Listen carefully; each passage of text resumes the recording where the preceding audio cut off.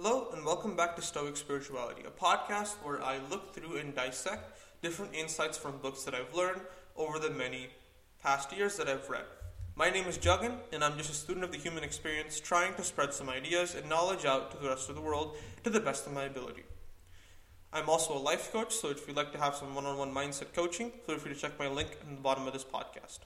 So this episode is going to be dedicated to the 32 Strategies of War, a book by Robert Greene dedicated to finding out better ways of viewing the world around you, dissecting, and figuring out strategies to make yourself a more effective, a strategic warrior in whatever your endeavors may be. And so the episode or chapter we're talking about is going to be strategy number 8, which is picking your battles carefully, the perfect economy strategy. Previous episodes we talked about the spiral effect, where some victories are as good as defeats due to the cost, and we talked about the idea of measuring up your strengths with everyone else's weaknesses to ensure that you do not find yourself trying to grit it out with willpower. And so we're going to go into the idea of abundance and how much of a plague in our mind it is.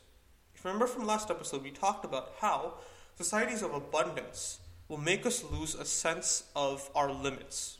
They'll make us lose a sense of stopping points, boundaries, may it be even as death, or may it be obstacles that run in our way. We think that we have an endless supply of time, people, and money, or whatever it may be that we lose track or sight of. What we have to do is we have to ground ourselves in the reality of what our life actually is to remove this set of endless time, these endless friends we have, and rather keep what is only important to ourselves. For that, we must worry not about things that we do not have, goals that we will not reach, and rather focus on what you have, and play not for the short-term happiness, but for the long-term benefits, the long-term peace and gratification.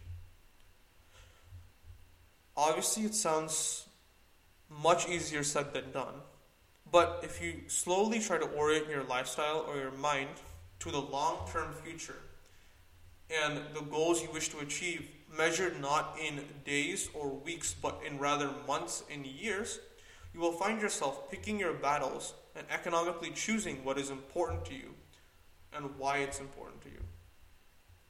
When you play the long game, little things that like comments or criticisms that people tell you, while constructive ones can have some benefit, ones that are intended in malice or with a tinge of negativity will not hold the same weight as before. This obviously comes in correspondence to confidence and being more strategic in what you let into your bubble or your ideology set. Remember, similar to the death ground that we discussed before, when you have less and when your back is against the wall, you are naturally more inventive. When you have so much abundance, and when you're just so rigid in your values or ideologies, you are not going to be inventive. You're going to stick to how you were before, and know that because this formula works, there's no reason to improve or change.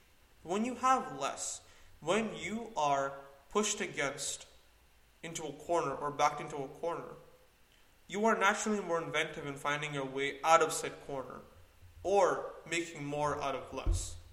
This creativity, the strategy you get, will give you a greater edge than simple willpower will.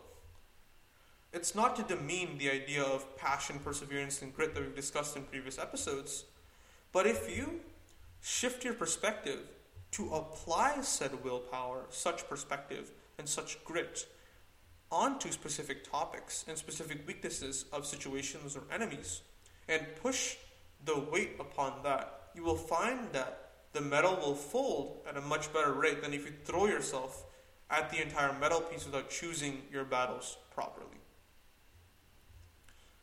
Remember, even when you're wealthy, or even when you have a lot, it does you better benefit to act like you do not have said wealth or said access to resources. Because, like I said, when you're rich, when you're wealthy, when you can be sluggish or placid in whatever you're doing, you're not going to be as inventive. You're not going to be as strategic. You're not going to be as forward moving. Wise generals, like Napoleon, for example, thought not of the goals before how they're going to achieve the goals, but rather took inventory on what they had before crafting a strategy. As opposed to kind of creating a story before filling in the facts into the story, they looked at the facts and then created the story based on said facts.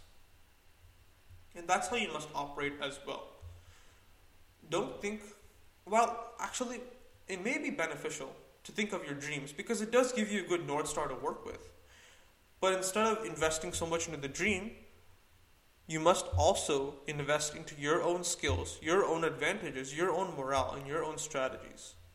Because when you take inventory of what you have, you're allowed to pick your battles, fight the ones that you know you're going to win, and increase your overall strategy and your overall ability and your overall work ethic to attack, not only with willpower, but with strategy.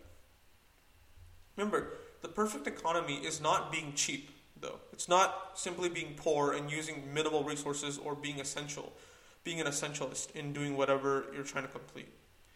Rather, it's finding a good middle, a good median, a good mean.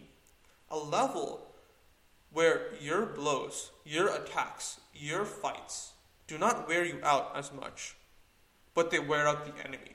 Because when you attack with your power, your strength, your ability against an opponent's weaknesses, their failings, their mistakes, and their issues, that will give far more bend and will create in yourself a far more powerful attack than if you simply matched your strengths with their strengths.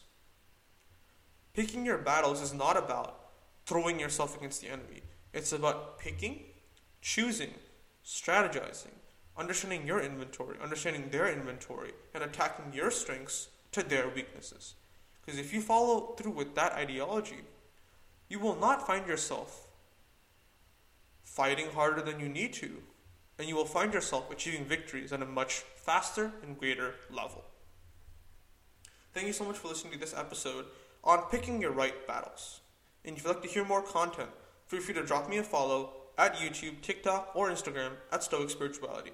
And if you'd like to have some one-on-one coaching, check the link at the bottom of my podcast and schedule a free 20-minute simple session, and we can create something together.